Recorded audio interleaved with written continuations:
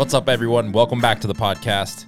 I'm your host today, as always, Bruce Irving here. Today's podcast with David from Pizza Wolf, all about the pizza mobile business they have going. And we talk all about the ins and outs of operating a pizza mobile business. Which is the more profitable avenue for customers, how to deal with health inspectors, how to get your permits by city. I know I get a lot of questions about that, and just some overall marketing fun as well. David's a great guest. This was a fun podcast to do, and I think you're going to get a lot out of this one. Before we get into today's podcast, though, I have to say thank you to a couple sponsors that make the podcast possible for you to listen to. Today's podcast is brought to you by Baccio Cheese, my favorite cheese company. Did you know Baccio is also celebrating 10-year anniversary? A decade of excellence, a decade of performance, partnerships, and rewards. 10 years of stellar performance in an awesome rewards club program where you can earn cash back for every pound of cheese you purchase. And they also have superior customer service. I'm telling you, go check them out. BaccioCheese.com/SPM. I'm telling you, the cheese tastes amazing, and the rewards and the partnerships is even better. They're going to help you grow your business. The Gold Club members can use the cashback rewards, a Visa card, however they like. You buy more, you earn more. Premium quality cheeses, uniquely crafted with fresh grade A milk and a kiss of buffalo milk for that authentic taste and unparalleled performance. And hey, they're celebrating 10 years of helping pizzeria owners just like yourself. So go check them out.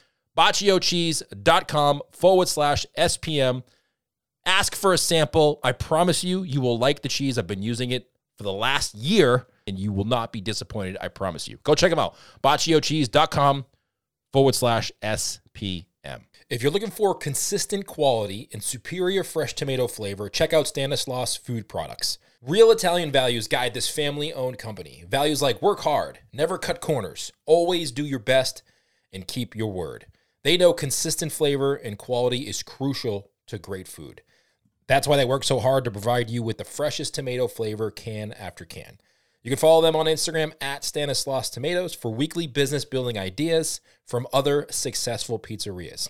And I have to say, over the past few months, I've been using Stanislaus products in my pizzas that you see over on Instagram that I'm making at home, and I'm very happy with the results. I love this food product, and I'm very picky about who we suggest you use here on the podcast. So if you hear them on the podcast, you know I endorse them, I use them, I enjoy them. So if you're listening to this, go check them out on Instagram at Stanislaus Tomatoes. You will not regret it.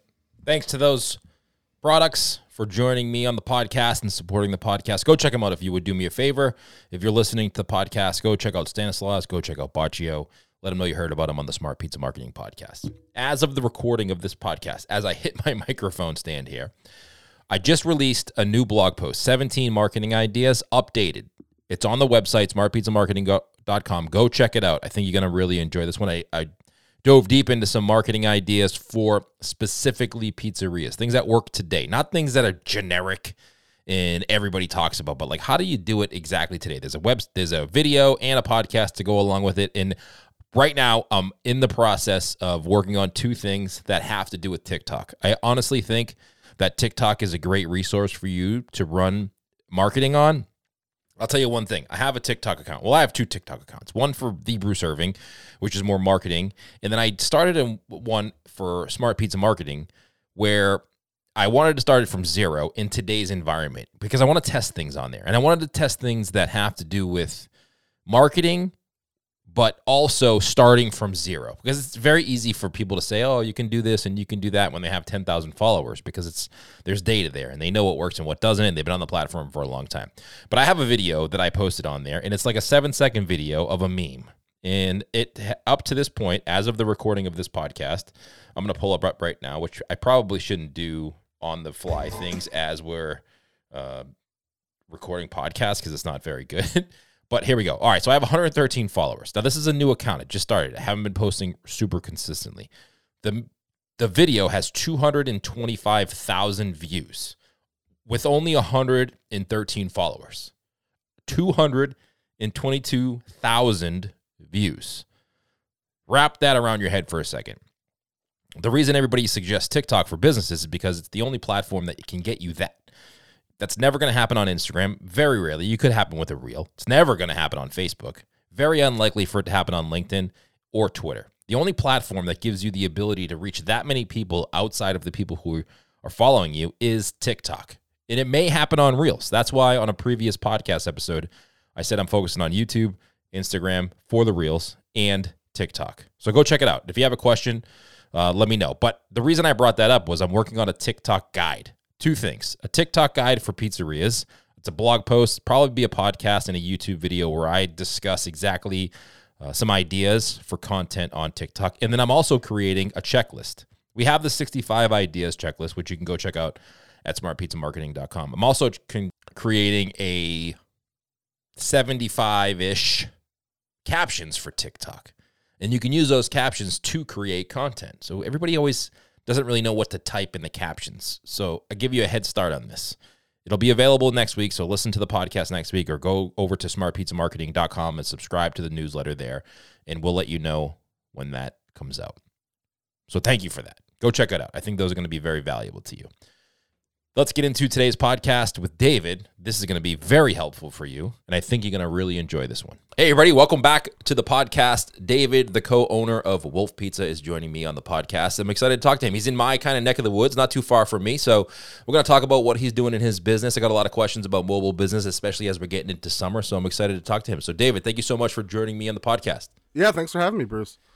I follow you on Instagram, and I wanted to say that your pizzas look amazing, first of all, so good job on that. Thank you. I always love to hear how people got started, because there's a lot of people, especially with 2020, who are starting to think about maybe opening up a pizza business or a mobile business or a catering business, and I would love to hear how you guys kind of got into it and what you're doing now.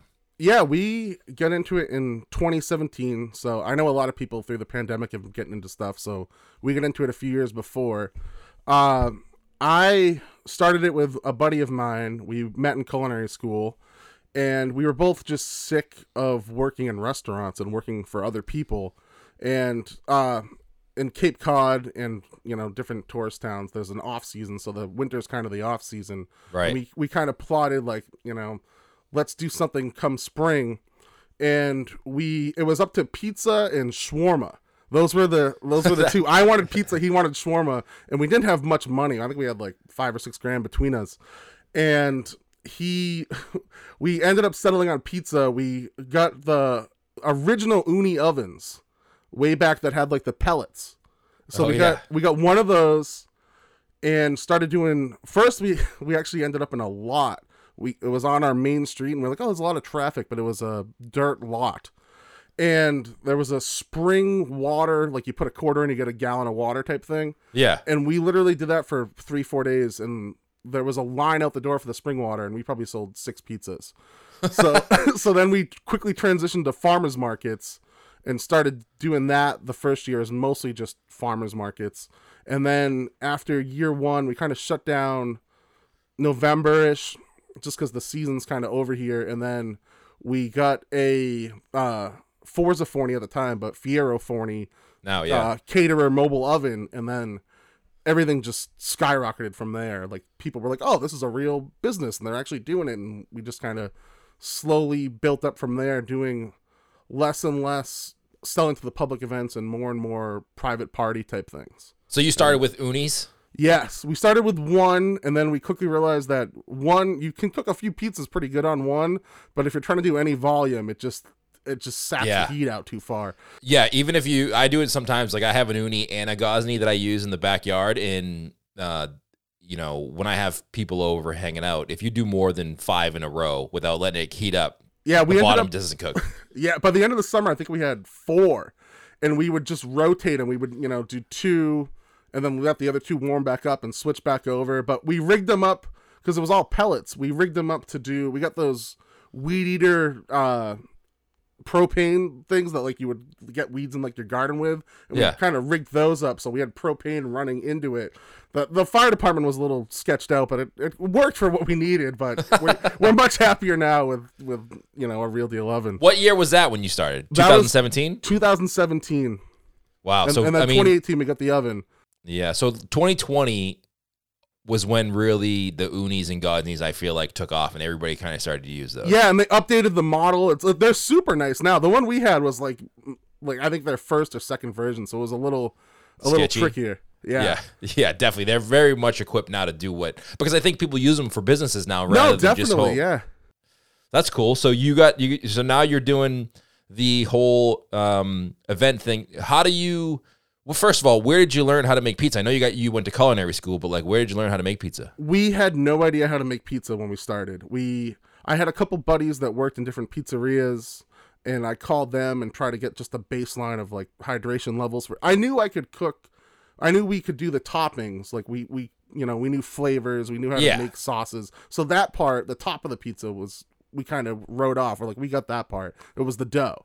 So I had a few buddies that worked in different restaurants, pizza places, and had recipes, and kind of took what I liked of theirs and would test it out. We did that all winter long, and we thought we had a good dough. And then looking back on just pictures and like thinking back to where we are now, I'm like, that was trash. But it worked. It was fine, but it's not where it is now. Well, that's because every time you do something, you're going to get better at it as you go and be more comfortable with it and experiment and change things. And you get more precise. And, we figured out, temperature is very important with, temperature of the water, temperature that the dough proofs in. So we kind of, throughout the years of, calibrated that down to where we're pretty precise with it now. But at the beginning, we were just like, throw it in a cooler with some ice and we'll see what happens. You always feel bad, don't you? Like look back and be like, oh man, those poor customers that bought our pizza it's like we charged the money for that. And they seem to like it.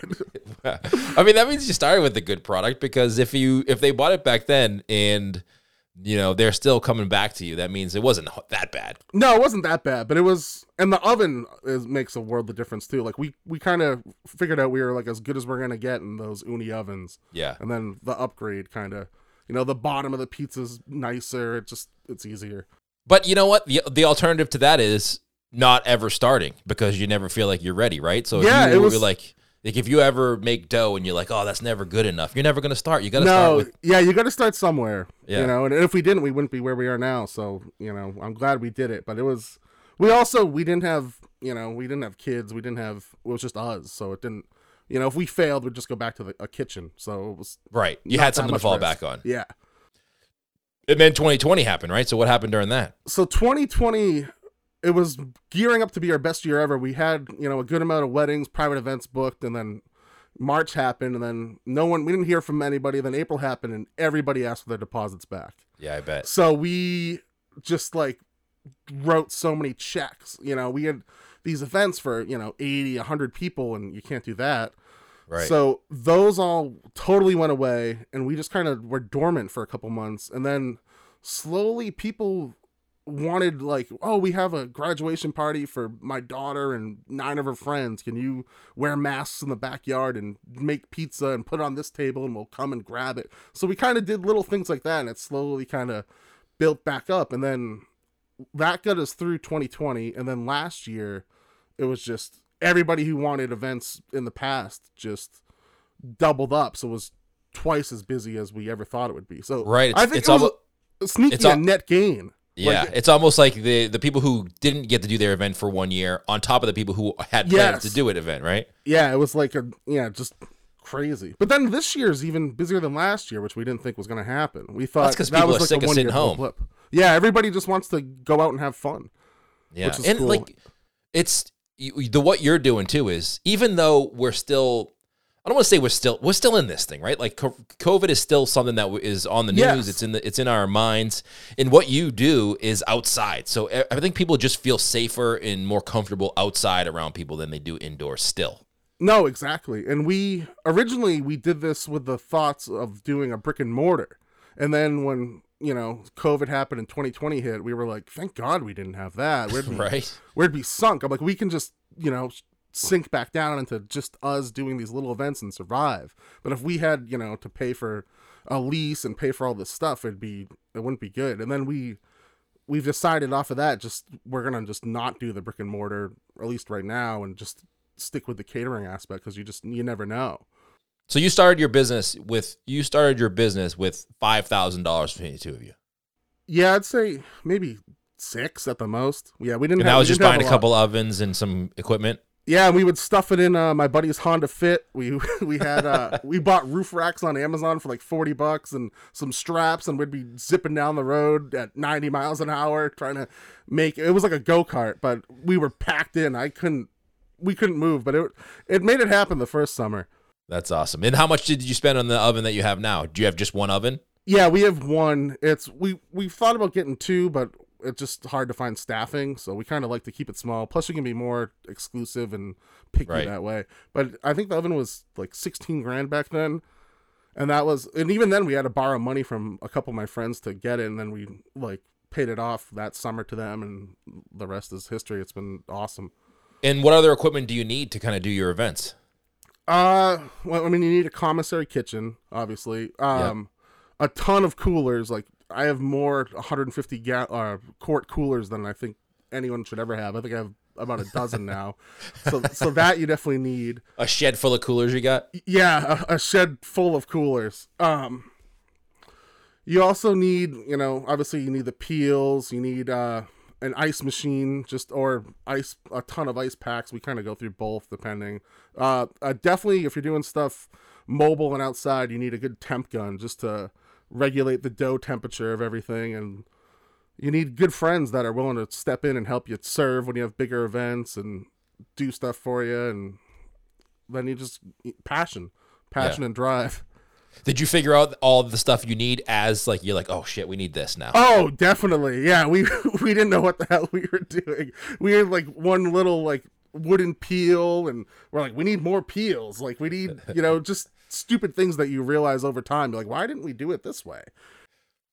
But that's a learning process. That's kind of the fun of it when you look back at it. It may be stressful in the moment, but like when it's over, you're like, that was kind of funny. No, definitely. It's all super funny and super cool looking back. I guess if it failed, it wouldn't be like, oh, that really sucked. But when you get to look back and laugh a little bit, it's nice. Yeah. Now, where did you find your commissary kitchen? Do you guys rent a space?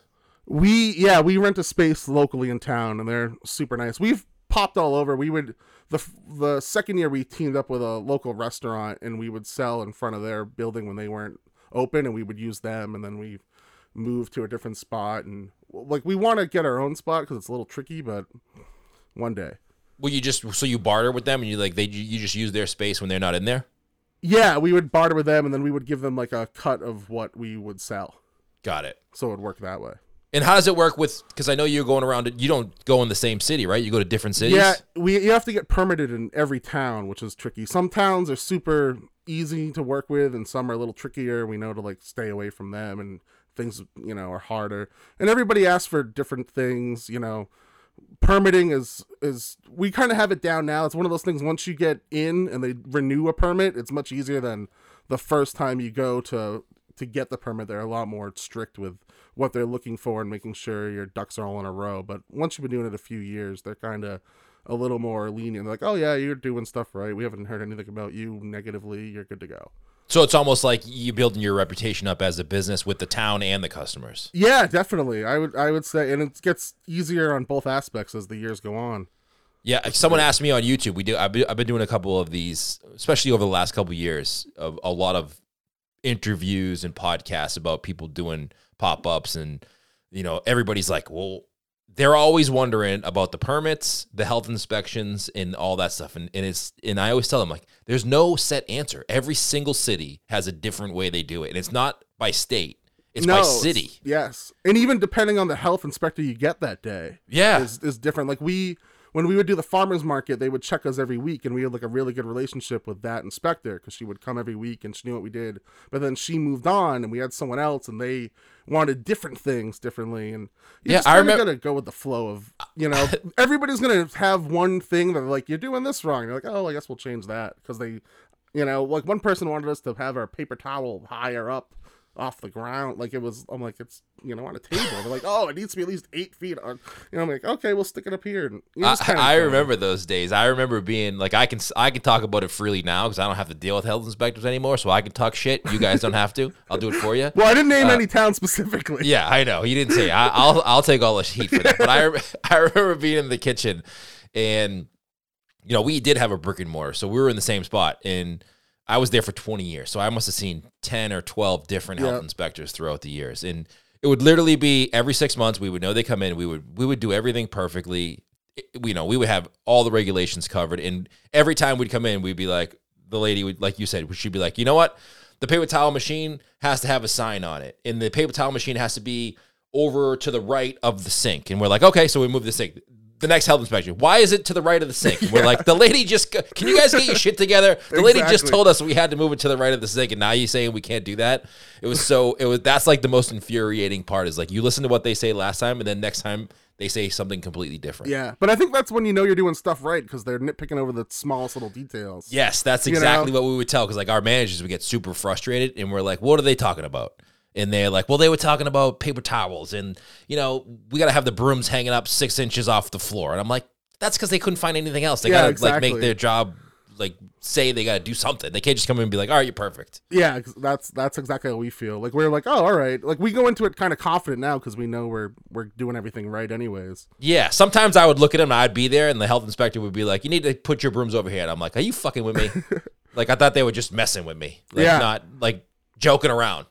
The other key we found is like it's like a good cop, bad cop thing. But like they'll like if we see the health inspector, we're like, all right, like I'll take off for 20 minutes and let my partner deal with it, or vice versa. That way, because they'll ask you the same questions at different times to try to trip you up. So I'm just I'm gonna take a little walk. And that, well, you know what we did? We did the same thing. It was my brother-in-law. We would see the health inspector come in, and one of us would grab them and be like, hey, come check this out. And it would give the other one 10 or 15 minutes to kind of get everything situated and straightened out. Yeah. And I found if you took them by the hand, not necessarily by the hand, but like but if guided you them lead and the process, it's way better for you than just letting them go. Don't ever just let them go. Yeah. No, and I just from growing up working in restaurants, like I worked in a restaurant in Minnesota, and we would we did our own charcuterie program, and they were super sketched out about that. So when the health inspector would come, they would come in upstairs, and our kitchen was downstairs where we did all that. And we literally would have someone throw everything in a cooler, stick it with ice packs in a trunk until they left, and then hang it back up. So, I'm like, all those restaurant days taught me well with, what to do or not to do. I just got myself 7 one-star reviews from health inspectors on this podcast. Oh, God. That's going to be a bad one. Yeah, so you've been doing it for a while now. You're not going to open a brick and mortar? That's not something you guys want to do? Maybe one day. We would need more help. We would need another person. Like, the way I like it now is me and my partner, Josh, we know, like, we're going to be doing the stuff. We know what we're doing. No one's gonna leave. No one's gonna call out sick. Like we're in it together. We're in the foxhole. I would need someone else like that. I think for us to open a brick and mortar place. But I wouldn't want to do that anytime soon. And if I did, I'd want to do super simple. I wouldn't even want to do like the Neapolitan style pizza we do because it doesn't really travel that well. Right. I would do more of like a New York thin crust type style probably, and just sell 3 or 4 different types of pizza, takeout, and when it's gone type thing. Yeah, I like that. That's kind of what I would do, especially in the time we're in now, because it's hard to find help, and it's just so much between trying to find help and then trying to source ingredients and then maintain all that. It's a huge challenge. Less is more. Yeah, exactly. Like that's why the catering thing, like going to culinary school and everything, everybody wants to be. Especially when we went in 2010, and it was all molecular gastronomy type stuff and fine dining, and everybody wanted to do that. And then from there, it just like everything kind of just changed over a few years, and they're like, we just want to keep everything simple and easy and straightforward. And I never wanted to do catering because I kind of looked down on it, and then it kind of backdoored into it by doing the pizza thing as a means to an end. But now I'm like, it's so nice to look at, this is exactly what we need for this party. This is right. We know what we need to prep and what we need to make. There's no waste ahead of time, right? Yes, it's like a cheat code. It's so easy. Yeah, there's no like, oh man, it's dead today. We have all this stuff that we prepped up and we didn't even use it. Yeah, or like, oh man, the steak entree didn't sell as much. What are we gonna do with that? We gotta try to, all those problems are just like, oh, we just did what we did. Right. Now you're in the Cape, and if people are listening to this podcast, they're not familiar. The Cape is very much a summer tourist destination for people who live in Mass and people who visit Massachusetts, south of Boston. What do you do in the winter time to kind of get business? So in the winter, we kind of use our selling to the public. To cut in here for a second, sorry to interrupt you, but you're from Massachusetts, so you're going to understand this. Like, we get 3 nice months here. Yes. It other than that, it's rough. But we still go in the winter. We'll still do 3-4 days a week selling at breweries and wineries and stuff. Really? We literally the Amazon, we found they have, like a electric blanket back in the day with the coils. They make like pants and socks and jackets with that, and we just gear up and go with that in the winter. And people will still come to the breweries and they'll come outside and order from us, and we'll run it into them and stuff. And that's kind of our main marketing. Like, wow. People who go to that will be like, oh, these guys are mobile. Their stuff's good. Like, we have a graduation party. What if we have them come? Or, oh, my daughter's getting married next year. Like, that'd be nice. And it kind of goes from there. So that's how we kind of keep the lights on in the winter and market towards the summer. Nice. I like that. And something is happening where it's trendy to have a mobile pizza unit for like your wedding or your graduation or even like birthday parties now, where I feel like 10 or 15 years ago, it might have happened, but I don't feel like it was happening as much as you hear about it now. Maybe the internet helped that. No, it's definitely becoming a big trend, especially with weddings. And we were a little like leery to get into weddings originally, because you hear like these Bridezilla stories. Yes, exactly. But we found that if a bride wants pizza at her wedding, she's pretty cool. Like, she's pretty easy. She's happy, and everybody, we come to learn that everybody just wants to have fun and be happy. No one's going to a wedding to be upset. So as long as you're doing what you're supposed to be doing, it's totally fine. Yeah. You haven't talked to my wife, because I hate going to weddings.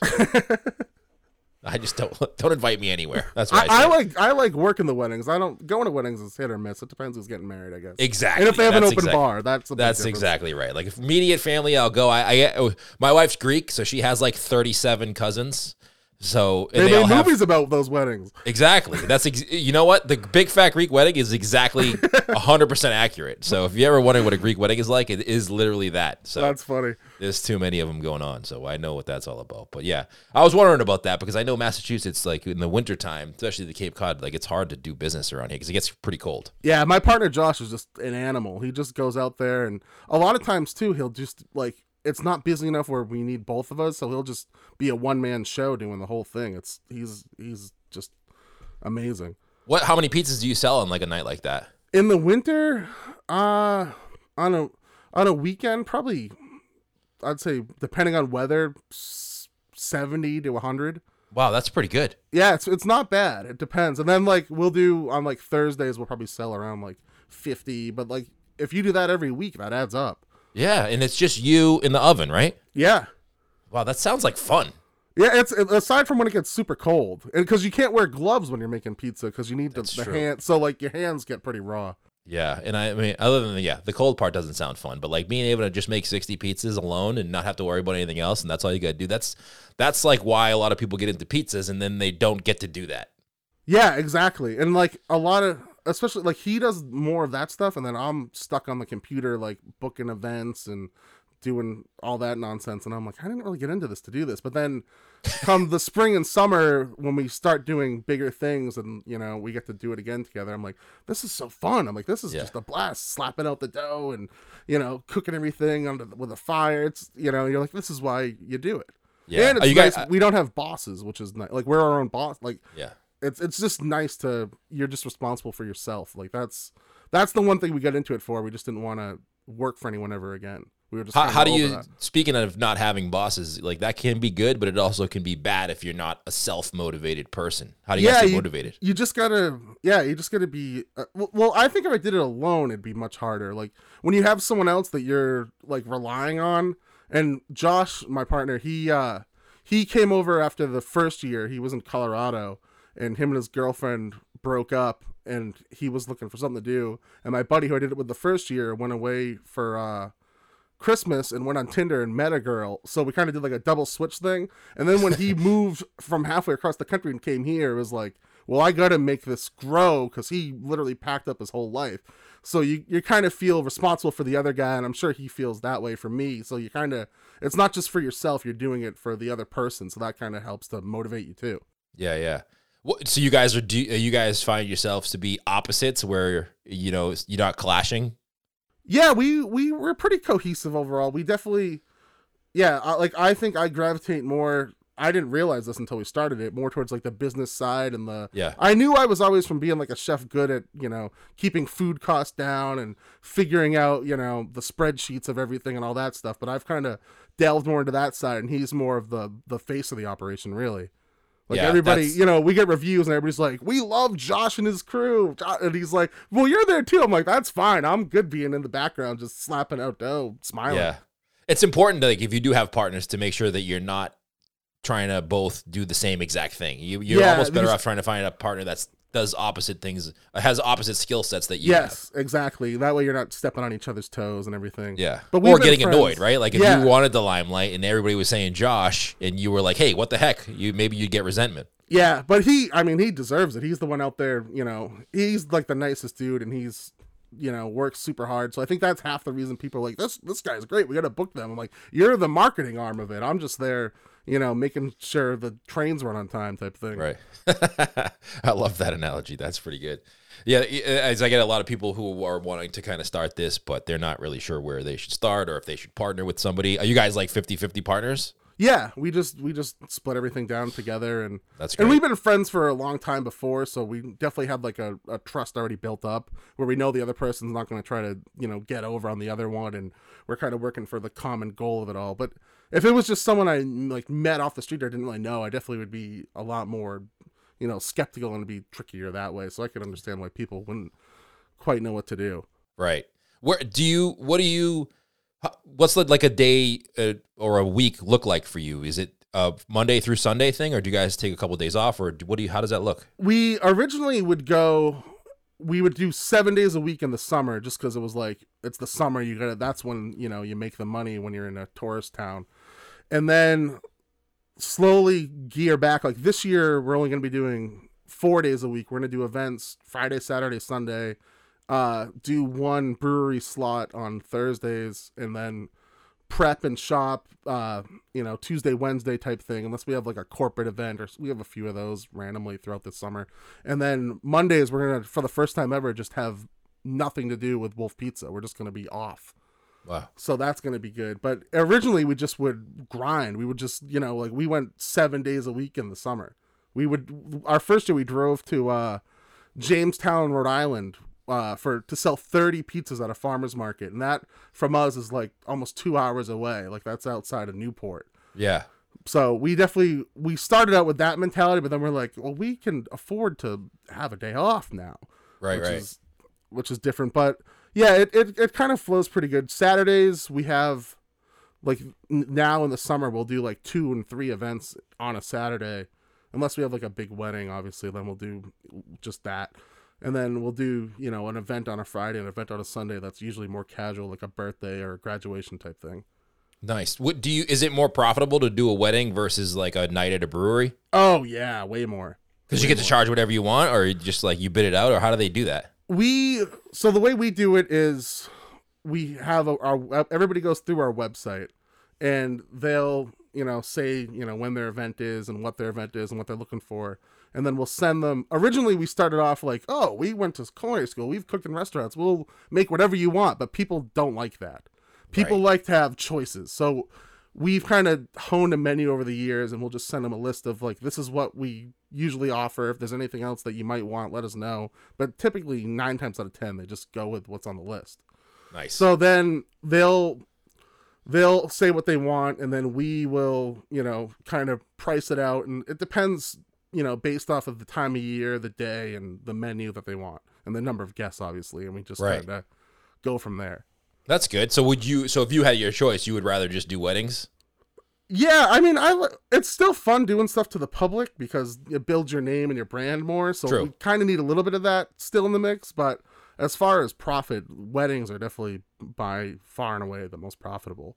So the people who book you for weddings are the people who at some point stopped at your place at a brewery, probably. That's usually how it starts. And then there's a lot, like, we don't really advertise because A, we don't really know how to that much. And B, it's just kind of more word of mouth type thing. Like we'll do a wedding at a certain venue, and then the venue director notices that, like, oh, they did a really good job. And then if someone else comes to them, they're like, oh, we're looking for this type thing, then they'll recommend us. And it kind of Or the same with like a wedding planner. Like if a wedding planner really liked working with us, they'll recommend us again in the future, and it just builds that way.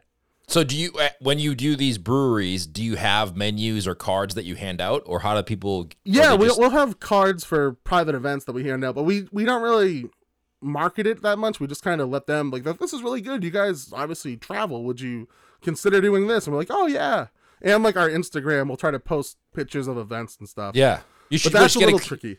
You should just get a couple QR codes. One QR code that goes to your Instagram, says follow us on Instagram, scan this, and then one QR code, hey, looking for an event, scan this one. Oh, that's actually really smart. And then all you just put them on the table right in front of people. So as they come up, you just have them right there. Yeah, and I like have that. them make that choice. Yeah, we thought we were fancy getting square business cards, but this is a whole other level. QR codes, the thing about QR codes is, and people give me shit about me saying this all the time because they're like, oh, QR codes ruin the dining experience. But they're not having a dining experience for you, really. They're having like a to grab and go one, right? Yes, exactly. They're just ordering and waiting 5-10 minutes and grabbing a pizza. And two things have happened over the last couple of years. One, phones have become way easier to use with QR codes than they used to be. There's no downloading an app. You can just use the camera. And two, people are way used to using QR codes because they had to for 2020 because they couldn't grab the menus. No paper menus. And everybody knows what they are now. Like Exactly. I have an 8-year-old nephew, and when that Super Bowl commercial came out with a QR code, he grabbed his iPad instinctually and put it up to the TV and bloop, and went to the site. 10 years ago, people would have been staring at that thing like, how the hell did we use that? Yeah, what is that? Some type of alien drug, you know? Yeah, trying to find an app on their phone, and it's gone by the time they figure it out. Yeah, exactly. No, that's super smart. See, those are things that you don't think of when you're in the grind of it, but now I'm like, I'll get off this podcast and be like, that's what we got to do. We got to order QR codes and make it happen. Yeah, you can go, there's a QR code generator on, just Google it. QR code generator, you put whatever you want it to link to, and it does it for free for you online. Perfect. Awesome. Then you just print it out and put it on like one of those stand-up things, and you're good to go. Yep, perfect. So what do you wish you knew? Like, obviously you're starting out as we kind of get to the end of this podcast. You're wrapping up. You know, you've been doing it for a few years. Somebody who's looking to get started, what's a piece of advice that you wish you knew in the beginning that you could share with them now? Things that I wish I knew at the beginning. I would say how hard and fickle dough can be is number one. Because we've definitely had days where the dough is you're driving, you got coolers strapped to the roof of a car, and you get to the event and the dough's like, oh man, this is a little rough, like, those type of things. But you do that once and you learn, you're like, I never want to feel this way again. Like I'll vow to make sure I'll stop every 2 exits to make sure this isn't going to happen. So that is definitely one. I mean, a cheat answer is to say that there was a pandemic coming, but right. The other thing I would say is probably just don't try to rush anything. Like we were like, oh, we'll do this. We'll get an uni oven, sell pizzas on a parking lot for a year. Who wouldn't come to a dirt parking lot to buy pizzas from two weirdos under a tent? And that didn't work. That's a great description. That should be your new description yes, for your website. That was our original marketing idea. Two weirdos under a tent. But we thought that we would make enough money to open a restaurant after that first year. And we also thought you needed like $40,000 to open a restaurant, which was pretty, like, oh, $40,000. We could, you get a couple fridges and a new oven and there we go. And we're like, That's not how it works. So definitely just be patient and kind of, but also don't be afraid to start. Yeah. Just do something. Even if you're not totally confident in it. If you're like, I know me personally, I'm pretty conservative as far as like, I don't know if I can do this. And it's like, if you at all think you can do it, you can definitely do it. And other people have done it before. I mean, I'm doing it. I'm no genius. I can make it happen. So if you think you can do it and you have a passion for doing it and you are willing to put in the work, just go for it. Just do it. Yeah, even if you are two weirdos under a tent, just get started, right? Yes, exactly. I mean, that's the best way to start because the expectations of you are so low. If you are just two dudes under a tent, like the people aren't going to expect it to be amazing. But if you do have a good product, they're going to be like, "Holy smokes, this is so amazing!" Yeah, the bar is so low. Yeah, exactly. Yes. You really can't lose, right? But to those like dozen people that went under the tent and got pizza before we like moved and really got up and running, we love those people like to this day. Like they still come back. Yeah, they still come back, and they like a couple of them have moved throughout the country and will like send them frozen pizzas because like they're like we missed your pizza. We're like, what's your address? And we'll just because it's like those people were like the real ones. Like they took a gamble on us. That was cool, and that kind of made us, even though we weren't selling many pizzas and we got outsold by water. That made us realize, like, oh, we actually kind of have, so like, people who do come like it. We just need to figure out how to get ourselves in front of people who are more likely to purchase what we're doing.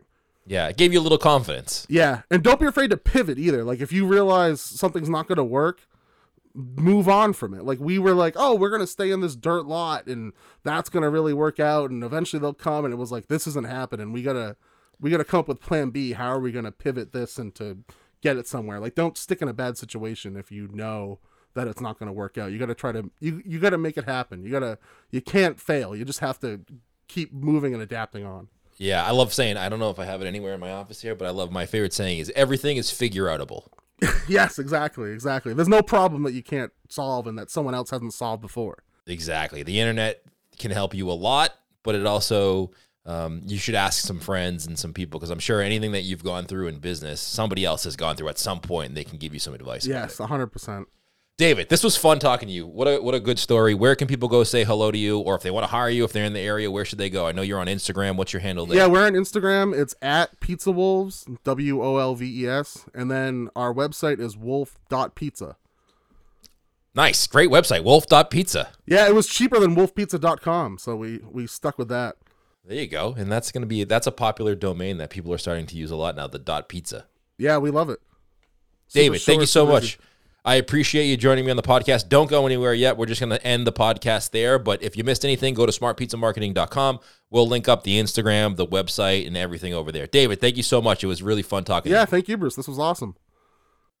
Thank you to David for joining me on the podcast. If you missed anything, we took all the show notes for you over at smartpizzamarketing.com.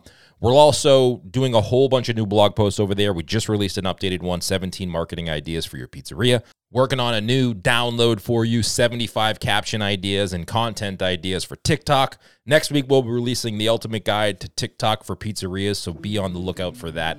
Again, go over to smartpizzamarketing.com if you want to sign up for our either the weekly email newsletter or the daily marketing email, which is going to be helpful to you. We send out some tips and strategies throughout the course of the week. It'll be available on all of those. And if you need some help, let me know. Bruce at smartpizzamarketing.com is my email. Thank you so much for tuning in, and we'll see you next time.